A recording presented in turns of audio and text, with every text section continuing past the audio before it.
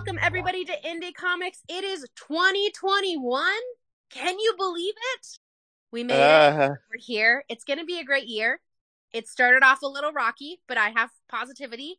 There's a lot of great comics coming out, at least silver lining of all things all the time, indie comics. And today we have an amazing episode for you. A really, really cool creator who recently started his own publishing. Incredible human being, Fabrice Sapolsky. Welcome to the show. Hi, thanks for having me. It's great.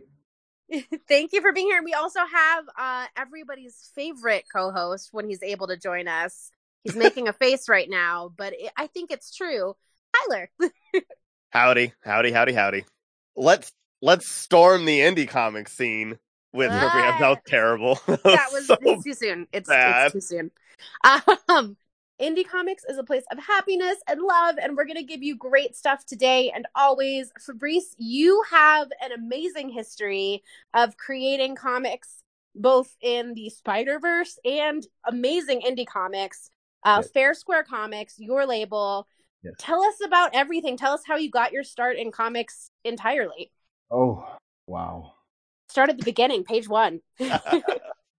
Well, it's always a tricky question, and it's the easiest, hardest question to answer, because especially for a person like me, because I don't fit any mold. I don't get into any boxes, and I think it shows after like 25 years in this industry. So for me, it started by reading an issue of Spider-Man on the floor of my apartment on a Saturday of January 1998. That is specific. I like that. Yes, and that's specific because that day I had an idea that would change my life forever. And that was an idea for a magazine about American comics. And I was born in France. I was born in Paris, France. And this is where I grew up and spent most of my adult life, because I only moved to America almost 6 years ago. And at the time, I was working as a graphic designer, and I was bored to death by everything around. I was in the publicity and industry, and it was not really entertaining. And I always wanted to be in the press. And so I had like multiple passions, and one of those was comic books, and the other was press. So I said, like, let's make a magazine about American comics, because it's the thing that makes my heart beat. And I turned to my partner at the time, and she said to me, well, then do it. And then I quit my job and did it without any safety net. That is amazing. French people are very bold and very passionate and romantic. So that's what I did. So I did that, and issue 1, the magazine was called Comic Box, and issue 1 hits the stands July 1998. Boom, 10,000 copies. And then I'm like, wow, there's something here. So we kept going, but after 3 years, we had to close shop for a lot of reasons that we don't have time to explore today. But that dream was like, I felt like I hadn't say anything I had to say. So I found a way to bring the magazine back a couple of years later, and the magazine whole run ended up being 17 years. Oh, wow. Well done. Yes. I mean, that's it was actually 19 years total and 17 years of publication, because there was those years where we were not there. Yeah. But midway through, after 13 years being the editor-in-chief and art director of that magazine, I was in London. It was 2006. I was there to try to convince a publisher named Titan to work with my company. At the time, I was like doing other magazines and kids magazine and stuff for other publishers. And I wanted to convince them to do a Batman magazine with me, because they had the Batman license for Europe. Oh, wow. And so before the meeting, I had breakfast with my friend David Hein. And I met David a couple of years before in San Diego. And I don't know if you guys know who Richard Starkings is. Oh, yeah, absolutely. So He's been on our show before. Yes. So Richard Starkings is an old friend. And Richard used to have those networking breakfasts at the San Diego Comic-Con every year. So he was like, okay, you're on my breakfast on Saturday. So you would show up on the Saturday. I think it was at the Hyatt in San Diego during the con. And he would say like, okay, you don't know who's going to be there, but it's going to be good. So he would seat you next to the person you needed to talk to. And you didn't know. That is incredible. Richard is a crazy, awesome, very highly intelligent man. Look, who, man, I give credit to Richard Starkings for kickstarting my career as a career in comics. And I give him credit for planting the seeds of me moving to the United States. That's amazing. Richard Starkings is a very important person in my world. Absolutely. So that year, it was like, I think it was 2004, 2005, I'm seated next to David Hein. And we got along really fine because David Hein speaks French, because his partner is French. So he lives in London in a French-speaking home. But strangely enough, he never spoke French with me. That's the sad part. He refused to speak French with me. He said like, oh, you're good enough. You'll understand. I don't need to make an effort with you. All right. He knew that you had to move to the States, so he was preparing you. I don't know. At the time, I had no idea. So flash forward to 2006. I have a breakfast with my friend Dave in the very French area of Kensington, London. For people who know London, Kensington is the place where you have most of the French people living. And so we meet there for a little breakfast.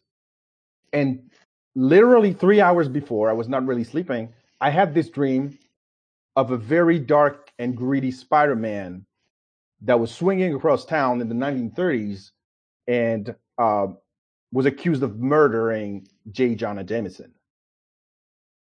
And when I tell my dream to Dave, and I said, look, I only have this and the name. It has to be called Spider-Man Noir. And Dave looks at me and he says, that's never going to work. Forget it. And now it's in a feature film. And so I went to my meeting. The meeting was very pleasant, but didn't go anywhere. And then I took my train back to Paris, where I was living. And you have to remember that it was 2006, at a time where we didn't have like Wi-Fi everywhere. We didn't have like, smartphones were really, it was the beginning of smartphones. The old days. The access. The before time. The before time. Facebook was like in its infancy. And so I come back to Paris, 10:30 p.m. I check my emails, and then I find this long email from Dave saying, wait, I thought about your idea all day. Maybe if we add this and change that and move this direction, it can work. Let's talk tomorrow. And I was like, yes. That is so cool. A month later, I was in New York for Comic Box because I needed to be at Marvel for marketing and publicity reasons. And I had lunch with the then director of marketing, Jim McCann, who's now a writer. He's now a comic book writer and he works in television. But at the time, it was the marketing director and our liaison at Marvel. So I go to the Marvel offices, I take him to lunch, and before we end, I tell him, Jim, I have this idea. It's called Spider-Man Noir. This is this and this and that. And I'm doing it with David Hein. What do you think? Do you think it's something that Marvel would be interested in? And he said to me, and I will never forget that, he said to me, I haven't told you anything, but do it now. Do it now. Oh my gosh. Wow. So I called the restaurant. I called up Dave immediately. And I said, Dave, we have to finish the pitch today. And I was in New York. He was in London. He said, okay, all right. And we finished the pitch. And a day after, he sent it to Joe Quesada. So remember, I was a newbie.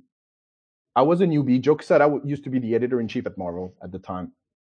But Dave was a published writer, and I was not. So had I sent the pitch myself, he would have been destroyed. But Dave made it happen. Dave sent the pitch, and Joe Quesada immediately answered, "Let's talk. I'm interested."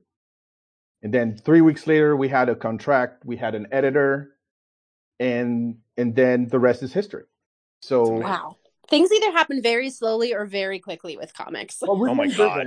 Remember that it was pre-Disney. It was we signed our contract in 2007, and most of 2007 we prepared the first miniseries that would be the Spider-Man Noir original miniseries that we did. And then nothing happens. And then and then we were in 2008. We were in San Diego, and I was with Dave, and we were like really worried, and we were honestly pissed off that nobody has told us where the project was. We thought it was canceled, and I knew that my editor was going to be there, so I spot him on the Marvel booth, and I get there to talk to him. And his answer was absolutely phenomenal. He said, I said, "Where's my book?" And he said, "Look for previous catalog in 2 months." That was his only answer. You think they would be keeping you updated on that? Yeah. So wow. Come September of 2008, and 1 week before the previous catalog comes in, I see an ad for X-Men Noir, and I'm like, "What the fuck? What is this thing?" So oh my gosh! There's no news about Spider-Man Noir, but there's an ad for X-Men Noir. What is going on here? And so I called up. I write this time. I write to Warren Simons, was my editor at the time, and now of course he's the editor-in-chief of Bad Idea. After going to Valiant or everywhere, and he said next week, and yes, the week after, Spider-Man Noir was announced, but as part of a whole noir line with 4 books. My gosh. And that's why they kept us in the dark for so long, because we came with the idea, but they found it so interesting that they rushed the production of 3 other series to create a whole line around Spider-Man Noir. So, oh wow. Yeah, but then after, I mean, Spider-Man Noir was different. It had its own flavor. It's the only noir book that survived that line. And I think that's also because Spider-Man Noir was created very organically. Yeah. And it was the only character with superpowers. Absolutely. We made it very different, but it was that. So that was my secret, not so secret origin. but then what do you do after that? What do you do? Yeah. Like you're going from journalist covering comics to having your first professional writing gig at Marvel Comics, which is every fanboy's dream. Yeah. And then after that, I got stuck. Writer's block for 2 years. Oh wow. And it took me until 2011 to be able to create another project, which ironically was for the French market. It was not even for the American market. But I just got the rights back, and it's going to be published sometime this year or early. Oh, that's exciting. What's it called? It's called Black Box, and it was created with the late and very talented Tom Lyle, who was one of my good friends. And I mean, Tom passed away last year. I'm so sorry. 2019. Yeah. I said last year because I still think we're in 2020. Well, yeah. Yes. I mean, yeah. He passed away in November of 2019. And Tom was like, he was a very generous person. Mm-hmm. And he's also very important in my career because he invited me. He was also, I mean, of course, he created Spoiler and Tim Drake and and he worked on the Scarlet. He created the Scarlet Spider for Marvel. So we bonded very quickly. And at the time when I met him, it was 2010.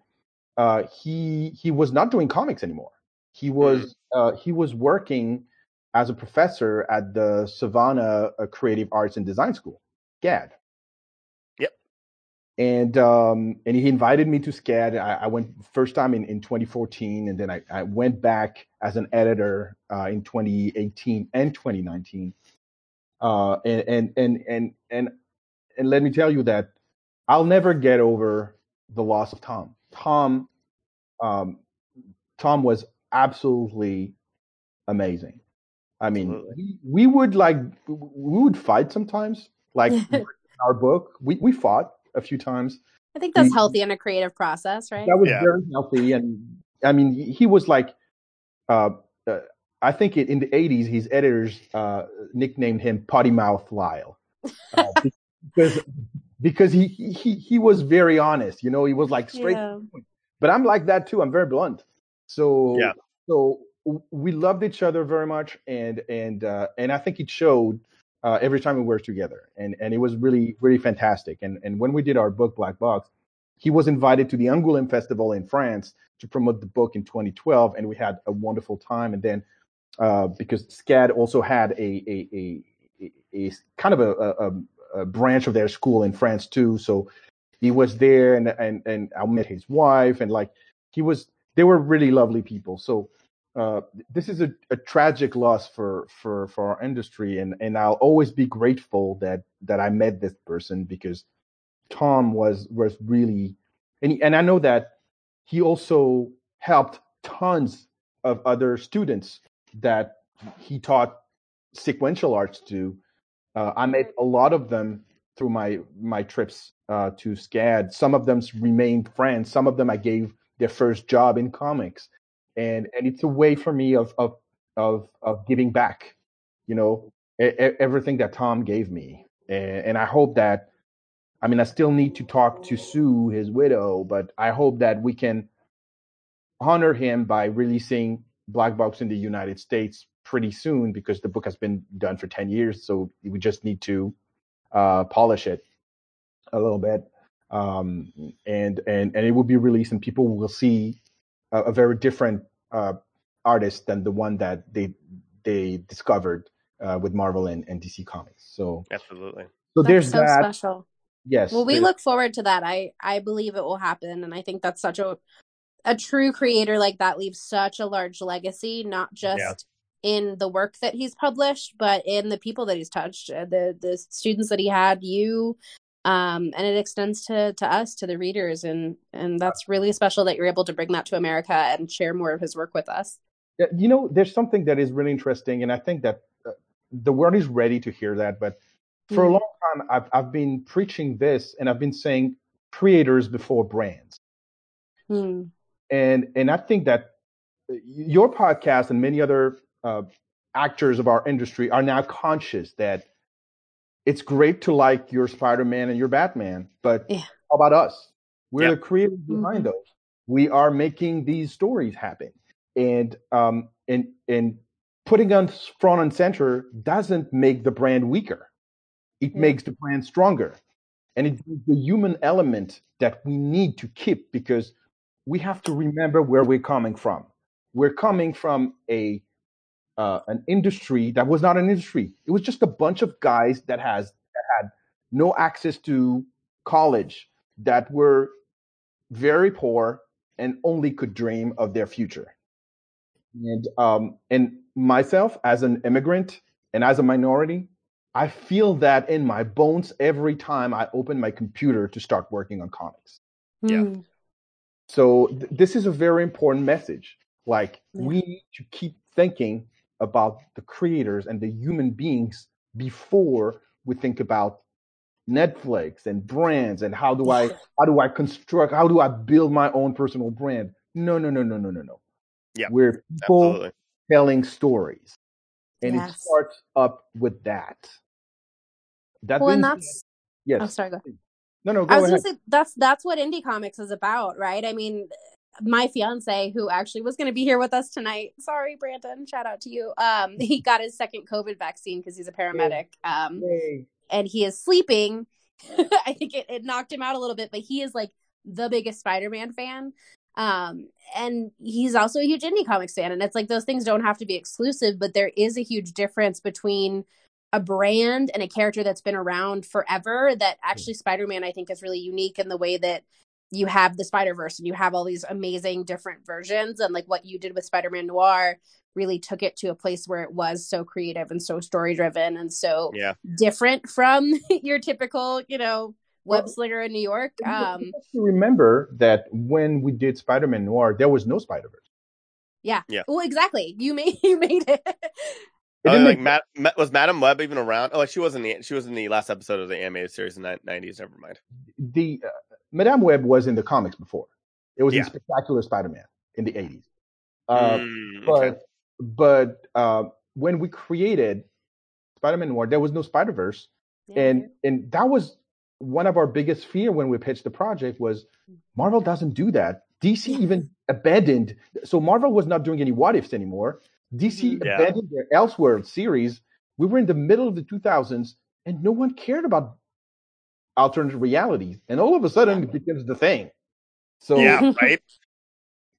I don't know if we were like at the right place at the right time, but also I also have to credit Dan Slott for thinking about including Spider-Man Noir in the Spider-Verse crossover, even though I have my reservations on how it was handled.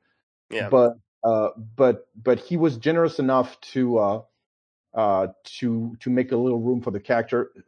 Funny anecdote. So I was invited to the premiere of the Spider-Verse movie. I hope so. No, I mean that's awesome. Let's be honest. I think I was invited because Marvel had a bunch of seats, and they didn't want to show that they didn't have enough creators on site. So I got a call from Marvel and say, "Hey, you're still in LA?" "Yes, I'm in LA. Do you want to see the Spider-Verse movie?" "Oh yeah." So I went there with my son, and Dan Slott was there, and it was like a month after Spider-Geddon was released, where Marvel decided to kill off Spider-Man Noir behind my back. And Dan said, "Sorry, it was not me." That's funny. He said, "Don't look at me. I swear." He said, "I swear, Fabrice, I swear it's not."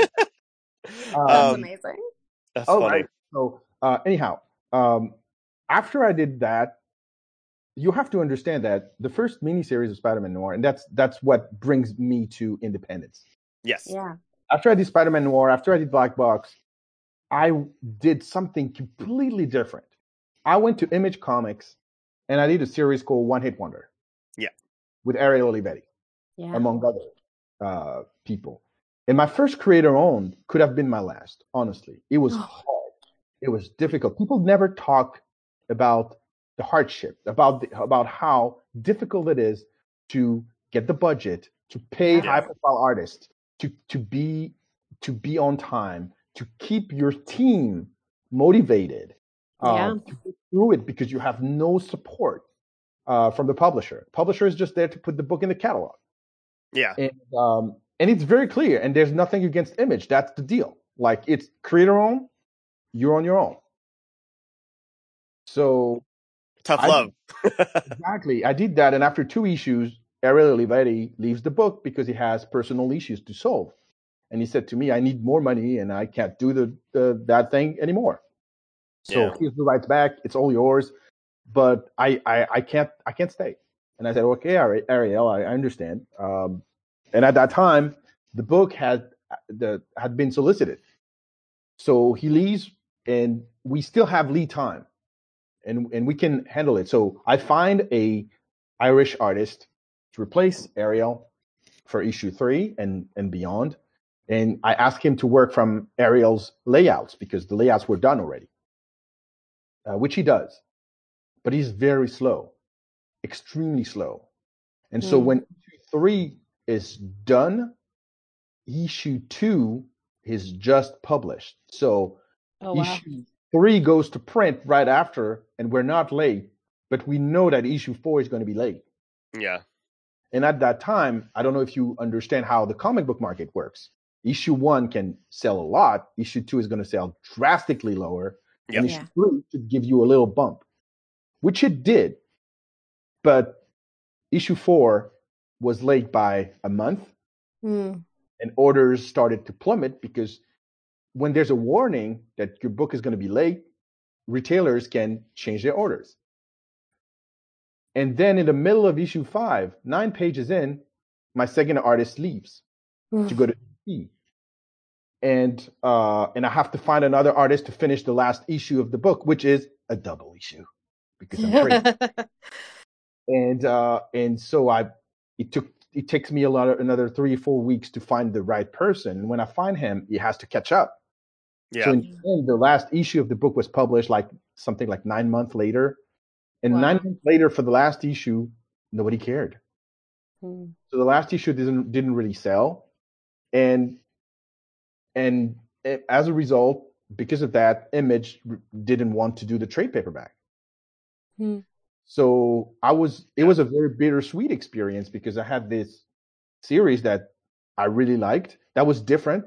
One Hit Wonder is the story of a child actor who grows up angry and becomes a hitman for the mafia. Yeah. So it's goofy. It's a crime comedy book. It's really different. And there's potentially a lot of people could be interested by that, but unfortunately, lack of marketing power and also lack of help from the universe. When it was done, it was too late. So I was kind of burned out after that. And I only got to doing a second creator-owned, which was a book called Intertwined. I did in 2016, 2017.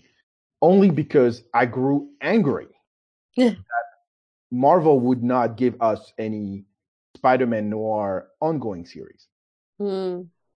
Because when you create a character in such a rich universe, you have all sorts. I had 200,000 ideas. What I was going to do with them? Let them die?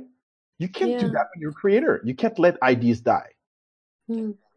So I pulled the Todd McFarlane. I said, Marvel doesn't want to give me Spider-Man Noir ongoing series. I'm going to create my own character that's going to be a different character, but I'm going to recycle some of these ideas. And it's going to be my thing.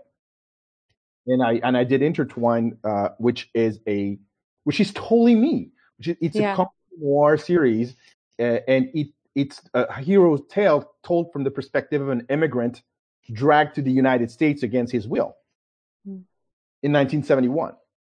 And I co-created that with a fantastic artist named Fred Famshuang, who's also a French guy like me. And we bonded over Kung Fu movies and Bruce Lee. Because I grew up with that. He grew up with that. And he practices Kung Fu himself. Oh, so, that's cool. And he was lamenting over all those comics where Kung Fu is not accurate. It's not the right moves, blah, blah, blah. And so I said, okay, I want to do this. And when I met Fred, I put him to the test. I said, do you really want this book? And he said, yes. So he did a test and he wanted it more than the 3 other artists that were on my list and were also interested in doing the book. So we went to Kickstarter. It was my first Kickstarter 5 years ago, and boom, $13,000.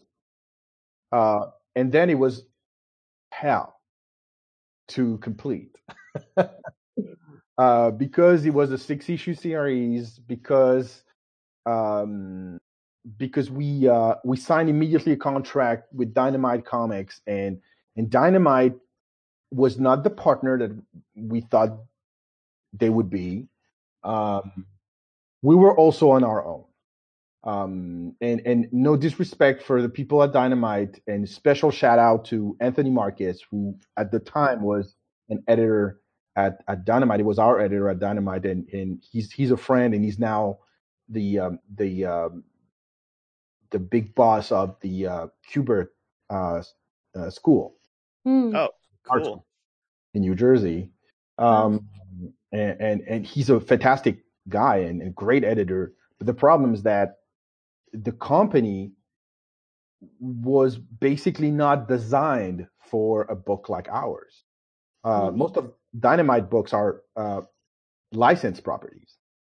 They're only doing that. And so it was a very surprising move when they insisted to publish Intertwine, which was not a previously made IP. It was an IP that was very young. Yeah.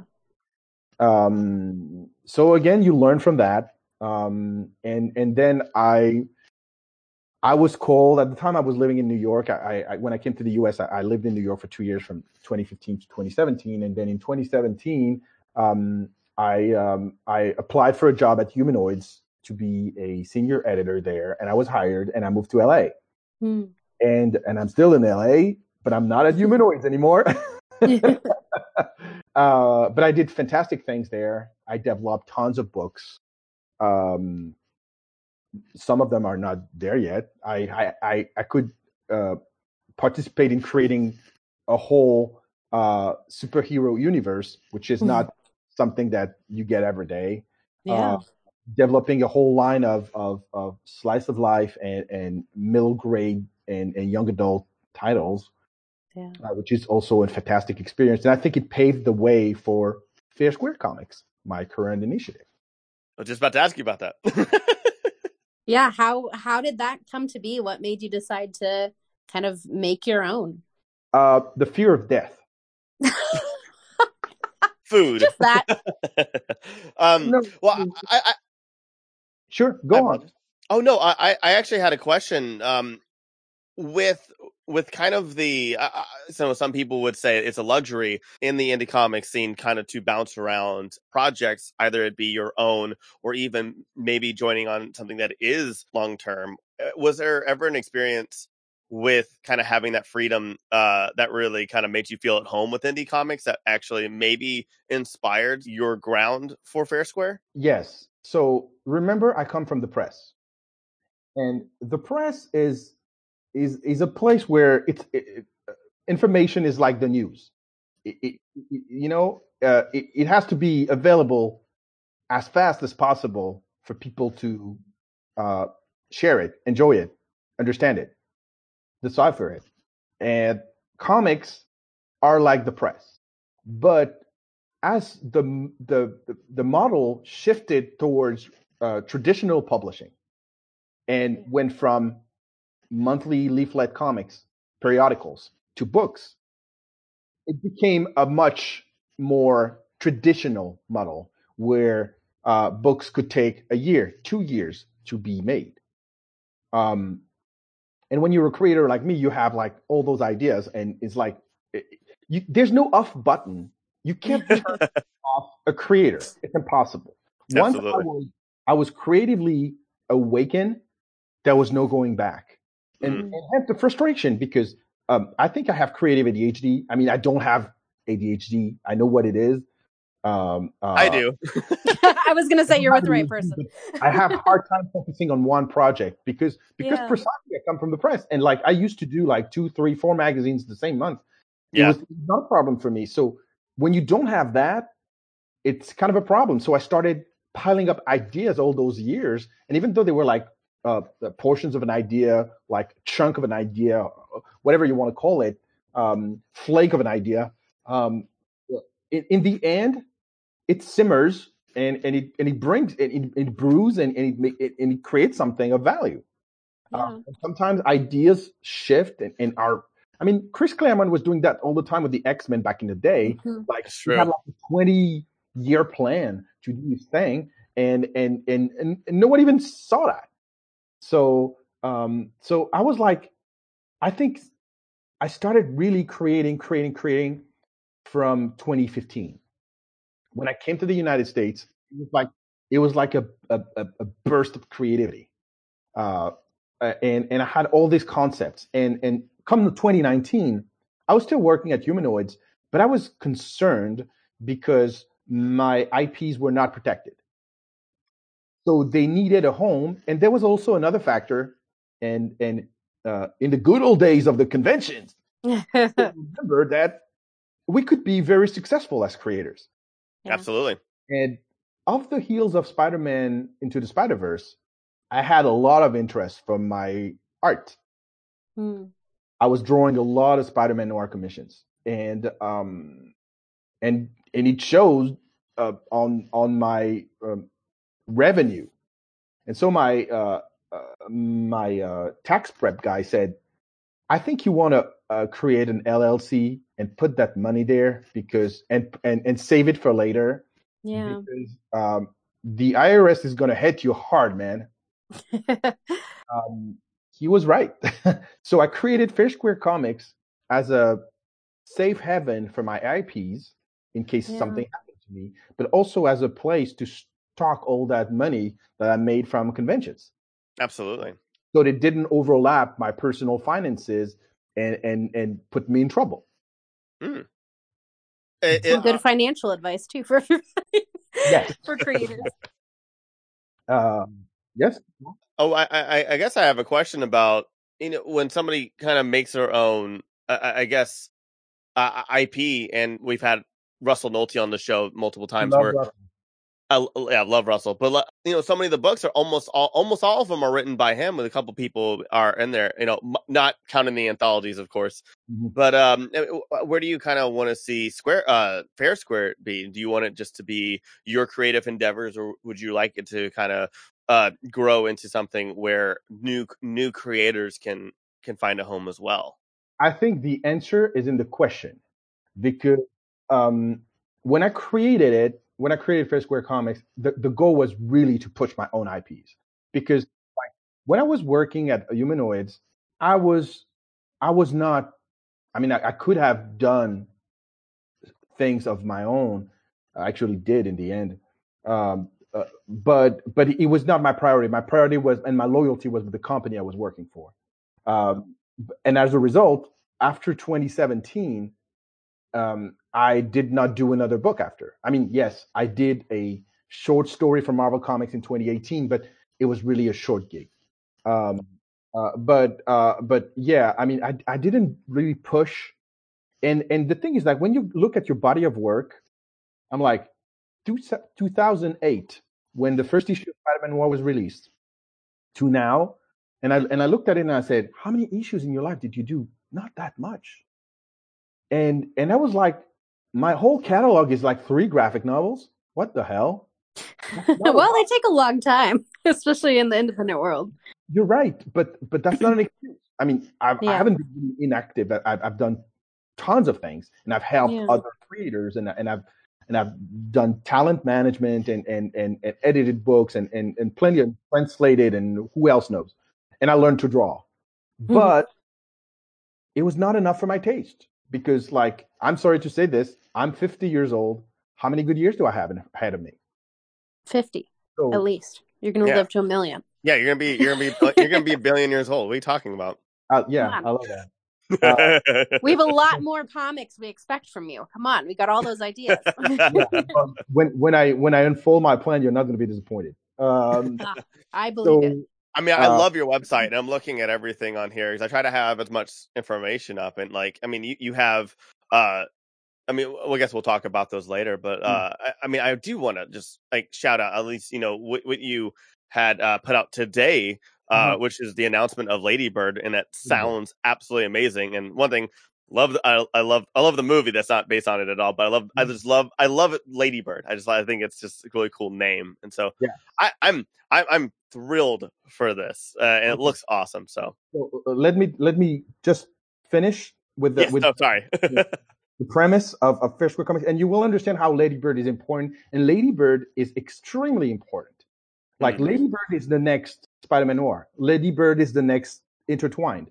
Yeah. It's funny because when I look at the timeline of things, I think every 5 or 6 years, I have this big idea for a character that will become very important in my personal life because it's a part of me. And it's not just a part of me. It's just like, you'll notice that there's a co-writer on Lady Bird. That co-writer is very special. So, and I'm not going to say anything right now about her, but But what's incredible about that is I get into 2020. January 31st, 2020, my employer, Humanoids, let me go. And I'm like, what am I going to do? But at the same time, I'm running a Kickstarter for the relaunch of One Hit Wonder. And the Kickstarter is already a success. I failed in 2019 with this same book. 3 months later, I repackage it. I change a couple of things. I bring back Ariel Olivetti for a new cover, and boom, it's funded in 3 days. And I'm like, all right, I'm not at Humanoids anymore.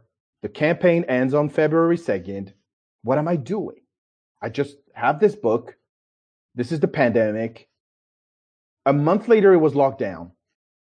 And I was like sending resumes, calling people, sending feelers, whatever. No one had a space for me.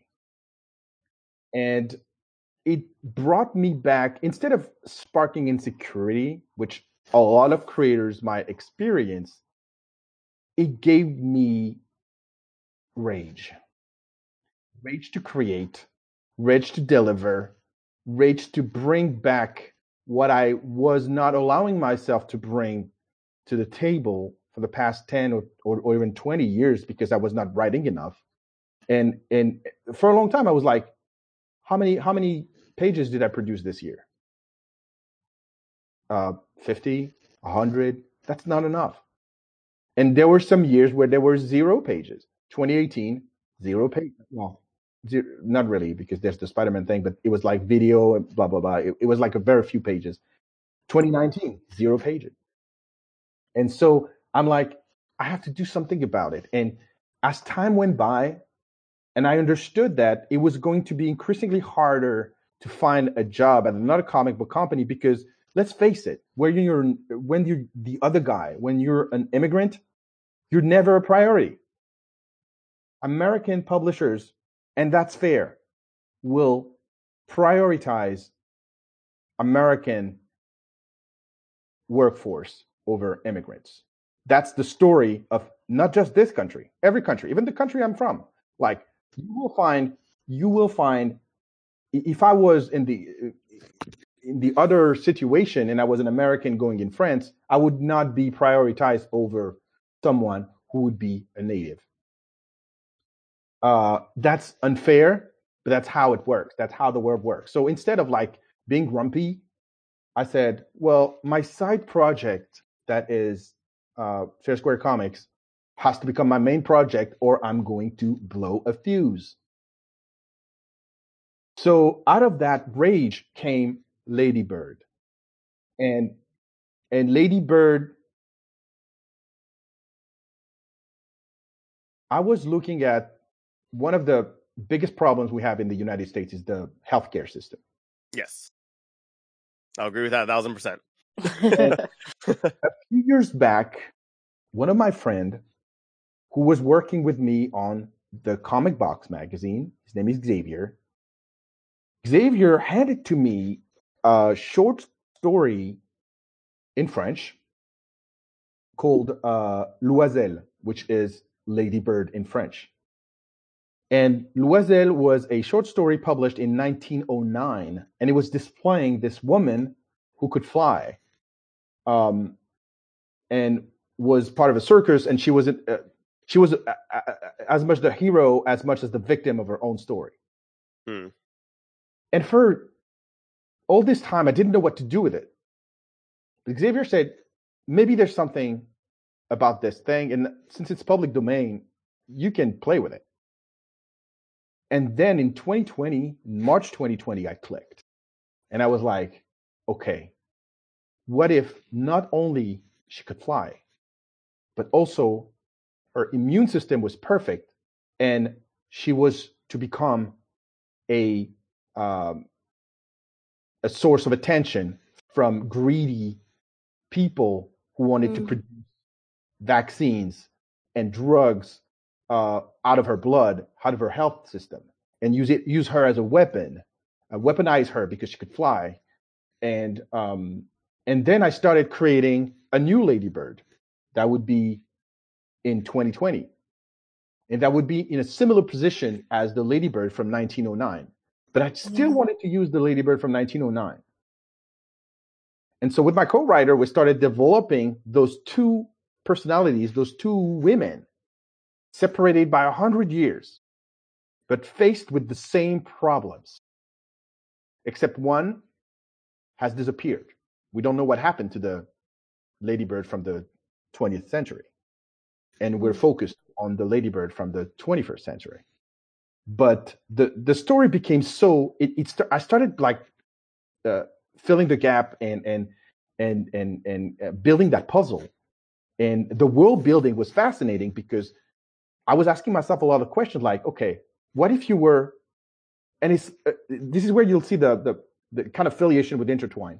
What if you came from a place that was on no map, that nobody knew about?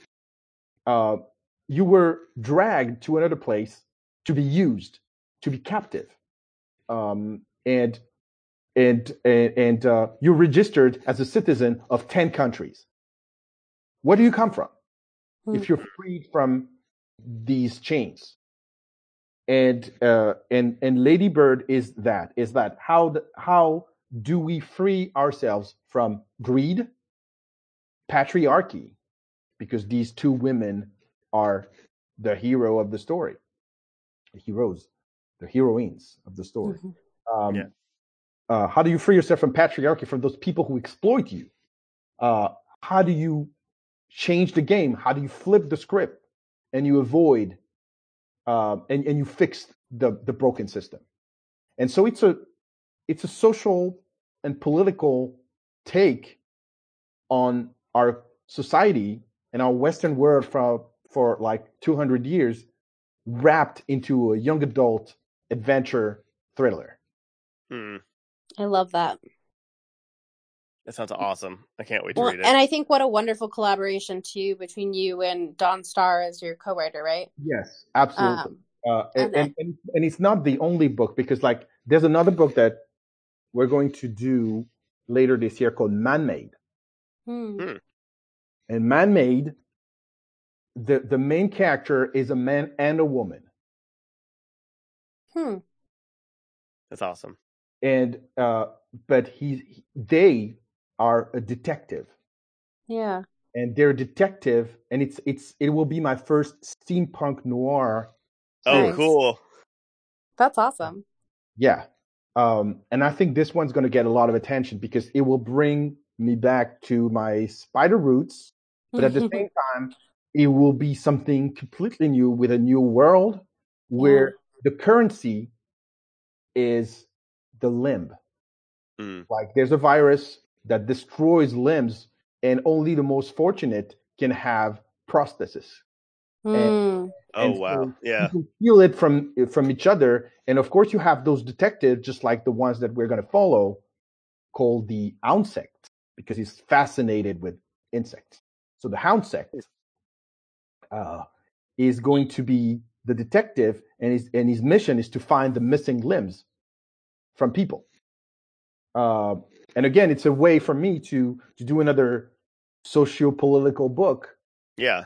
Wrapped into something more action adventure, and in this case, steampunk. So this is like 2020 was instrumental because, and I'm not talking about like the 5 other or 7 other projects that I counted this morning. There are 15 projects that are actually in development at Fair Square Comics. Wow. And 12 of them are co-created by me, or 100%. Oh my gosh. So that answers your question. Yes, there will be others. But perfect. Also, because I like collaboration. I think you weaken yourself if you're just doing everything. And I don't have like this God complex where everything has to come from me. I like working with others. I was a Boy Scout. The team is very important to me. So, and I mean, Spider-Man Noir was a collaboration, and Ladybird is a collaboration. Man-Made is a collaboration. There are other collaborations in the works, which I can't talk about right now. But everything is a collaboration at one point. Even like working with another artist is a collaboration. Like even letterers, inkers, everything. Yeah, absolutely. Everyone has their say and bring something to the table, which is important. Well, unfortunately, it challenges each other to do better and think of new ideas. And yes, absolutely. I remember like we've had like guests on in the past who said, yeah, like, you know, with that collaboration with people doing the different things, you get a little bit more of a the book gets a little bit more of an identity with the more kind of like the more hands and a little bit more touches, because an inker is going to read the story in one way and be able to do something, you know, in a style or something, or like especially a letterer, it's gonna be like, okay, this character sounds like their words would look like this and stuff, and it's very interesting. Yes. And so to complement your question from like 12 minutes ago, 2020 was also a very important year because it allowed me to not just really prepare for what we're going to unleash as Fair Square Comics, but also express my gratitude, my rage, and my solidarity with the Black community through this project that my buddy TC Harris and myself have been developing for Fair Square Comics called Noir is the New Black. I was going to ask you about that. It's awesome. Yeah. So Noir is the New Black it's the hardest thing I've ever done. Really. Absolutely. Yeah. Because like you must be crazy to take 40 creators and have them play the same partition together. But we're doing it. It's like we're 10 pages from completion. We're doing it. It was like such an amazing. I learned a ton. I suffered a ton, and I will keep suffering, but I would do it again 100 times because, look, there's something that people have to understand. When you're a minority and you grow up in a different country, your American rules don't apply. I come from a reality where, as a Jewish person, I got the racial slurs, I got the beat ups, I got the every week was like, oh, there's a new anti-Semitic thing that's going on in my country. I had all that, and we were very, very few. Like Jews in France are 0.5% of the population, so we're very, very few. And so of course there's all these tropes and mythos about us, and so when I was growing up, looking at the Black community was like looking at a big brother that was having a bigger fight, that was fighting a bigger fight. And I've always be grateful to all those great musicians, artists, creators from the American Black community that gave me hope when everything was dark around me. And at one point when things were going crazy last year, and the death of George Floyd and the death of all the others, I was like, what can I do? And of course, when you're an immigrant, I mean, I'm a permanent resident. I have a green card, but when you get your green card, the U.S. administration tells you that you're a guest, so don't overstep your boundary. They could kick you out, and I didn't want to be kicked out, so I'm paying attention. And especially with the previous administration, I was paying attention to everything online. I was not trying to be political. I had friends who wanted me to participate in anti-Trump books, and I said no, I can't, because if I do anything, it could put me in danger, and I don't want to be in danger. I think I need to stay because I have something bigger that I have to do here, and I'm not done. But talking with TC Harris, him and I started like bouncing around that idea of making a comic that would be a positive thing, that would raise the voices of Black creators from around the world, but also where, unlike other initiatives, they would keep all their rights. Because honestly, and that's the big thing, that is the big difference between Fair Square Comics and other publishers, is that I'm not interested in taking a stake in someone else's property. I'm not interested at all. Like all the creators that will come and indie publisher. All the creators that will come and be published through Fair Square Comics will keep 100% of their rights. I just want to be the publisher. I will tell them, I will make money on you, but that's fair. Here's what I'm going to make. But if you want to drive in my company, we're going to make something bigger together.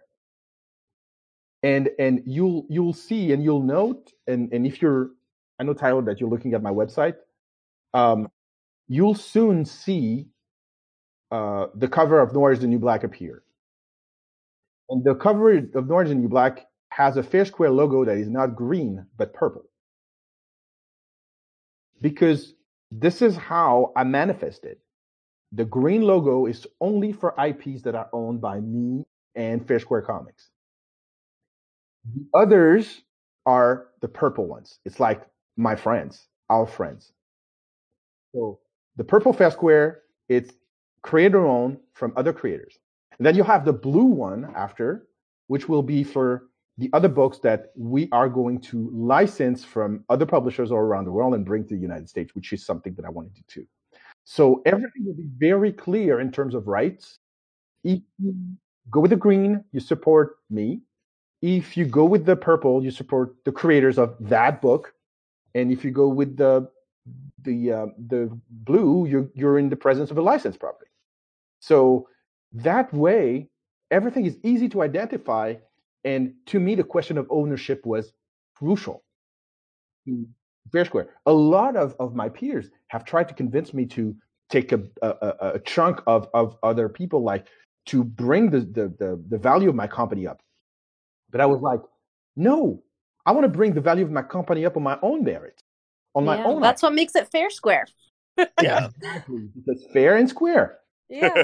Well, and I love that it's comics for the rest of us. Like that tagline is so crucial, and I love that it's about bringing up minority voices and immigrant voices, and you know, people that often are marginalized and are not heard on the level that everyone should be. And I think that's, you know, that's what we're here for too, as an indie comics podcast, is raising up voices of amazing creators that maybe don't have that light. And so it's really, really cool that you've made this company, and that, you know, it started as something that was more for you, and it's become something so much bigger. And that's your power, and it's amazing. And we're so excited for everything to come from Fair Square and from you. Whether we win or lose, we already had like some moments where we doubted. Like last year, we did a campaign for a book called Twin Kings Battle, and we didn't reach the goal on Kickstarter. And so I turned to and Twin Kings Battle is a very good book, and it's the first ever LGBTQ young adult supernatural drama. And it's very it looks like a boy's love. It's like and it was a love letter to all these Asian dramas, you know. Because like manga are full of queer comics, and but in the US, like a lot of people didn't understand. Some people call me up and say like, "Are you gay?" And I'm like, "Do I have to be gay to publish a queer comic?" No, I just believe in the story. You should ask yourself the right question. The right question is, why did I partner with Phil Briones to do this book? Because I think Phil Briones is brilliant, and because I think that the story is good. So as an editor, I pride myself in bringing that story to the world. And so we didn't reach the goal. So I turned to Phil and I said to him, "We're not going to give up, because we don't do that. We don't give up." And he said, "Okay, so let's recapture and let's do it." And the book is going to be released anyway. Yeah. So there's a character called Leah in Intertwined, and that character is a Chinese Jewish woman that flies to the United States and poses as a guy to escape a forced marriage. It's the first time and I was like lamenting this with actually with one of the black artists of our North the New Black anthology, and I was saying to him like, look, there's something very sarcastic here, very ironic. This industry was created by Jews 80 years, but what is the main characters that are the most absent from Marvel and DC Comics right now? Jewish characters. Because everyone wants a piece of their representation, which I understand perfectly. It's about time. But you can't exclude your dad or your mom from the equation. So it's kind of my mission now to kind of change that and bring positive and diverse Jewish characters to comics, because people deserve to know who we are. Like, I have my family in different parts of the world, and a lot of Americans have no idea who we are. They have no idea that what they see on TV is not everyone's reality. They don't know that there are a lot of Jews that are still suffering from persecutions, that are still suffering from like specific health issues, that are in poverty, that are in very dire situations. They are not protected, and people have to read that. People have to know that. So it's very important because comics are a mirror of reality. They always have been, and they have to keep being the mirror of our society. And that's what I find beautiful, is that it's like Star Trek, In Star Trek, you're in space, but you're in the 1960s of America. Mm-hmm. And look what they were able to do with that. Exactly. Yeah. I mean, Gene Roddenberry revolutionized television. Absolutely. With the diversity he was able to present. And I mean, I just think your comics are incredible. What you're doing with Fair Square is incredible. I'm so excited to see the future. I feel like we could talk to you for hours and hours and hours. But, thank you so much for joining us on the show. Thank you for your storytelling, for what you're creating here, both with your own comics and bringing in diverse, amazing creators where it's not just one thing. It's everybody. It's bringing everybody into the fold, telling everyone's different stories. And it sounds like we have a whole lot to expect from you in the coming year and years and your 50 more years of life. Yes. You better outlive all of us. And let me tell you this. Two things. One, I'm always looking for interns. Hey. Because I'm a one-man operation.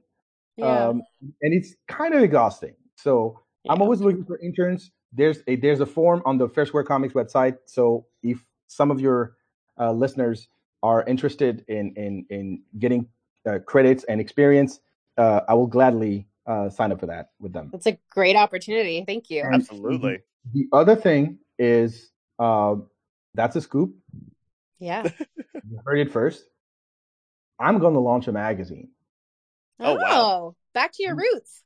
Yes, but it's going to be a magazine that will bridge the gap between mainstream and independent comics, because I was tired of, it's the corporations versus the independent. No. Yeah. When you're a reader, you like to have your independence and you like to have your Spider-Man.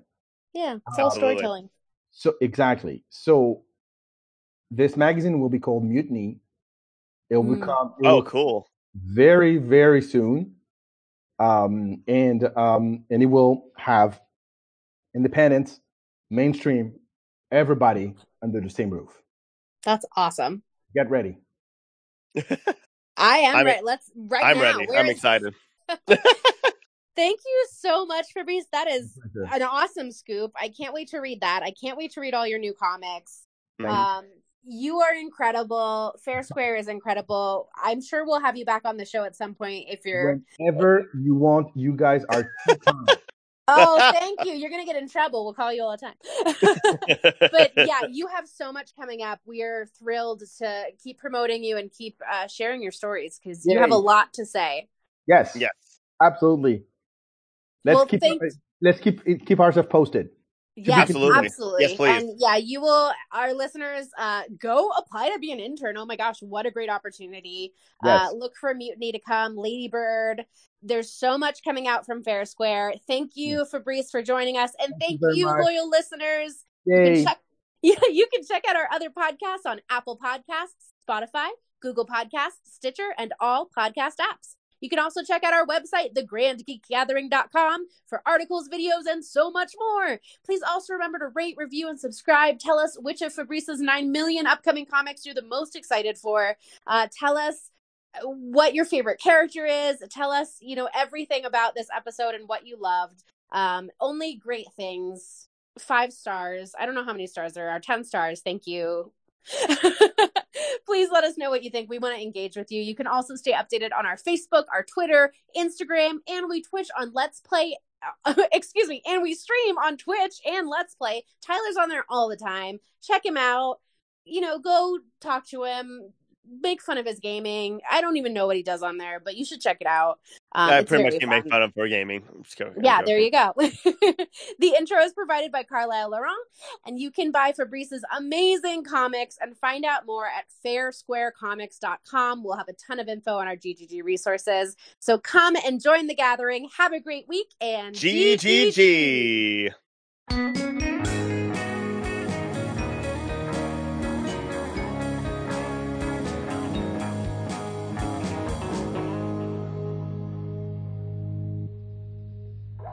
Grand Geek Gathering.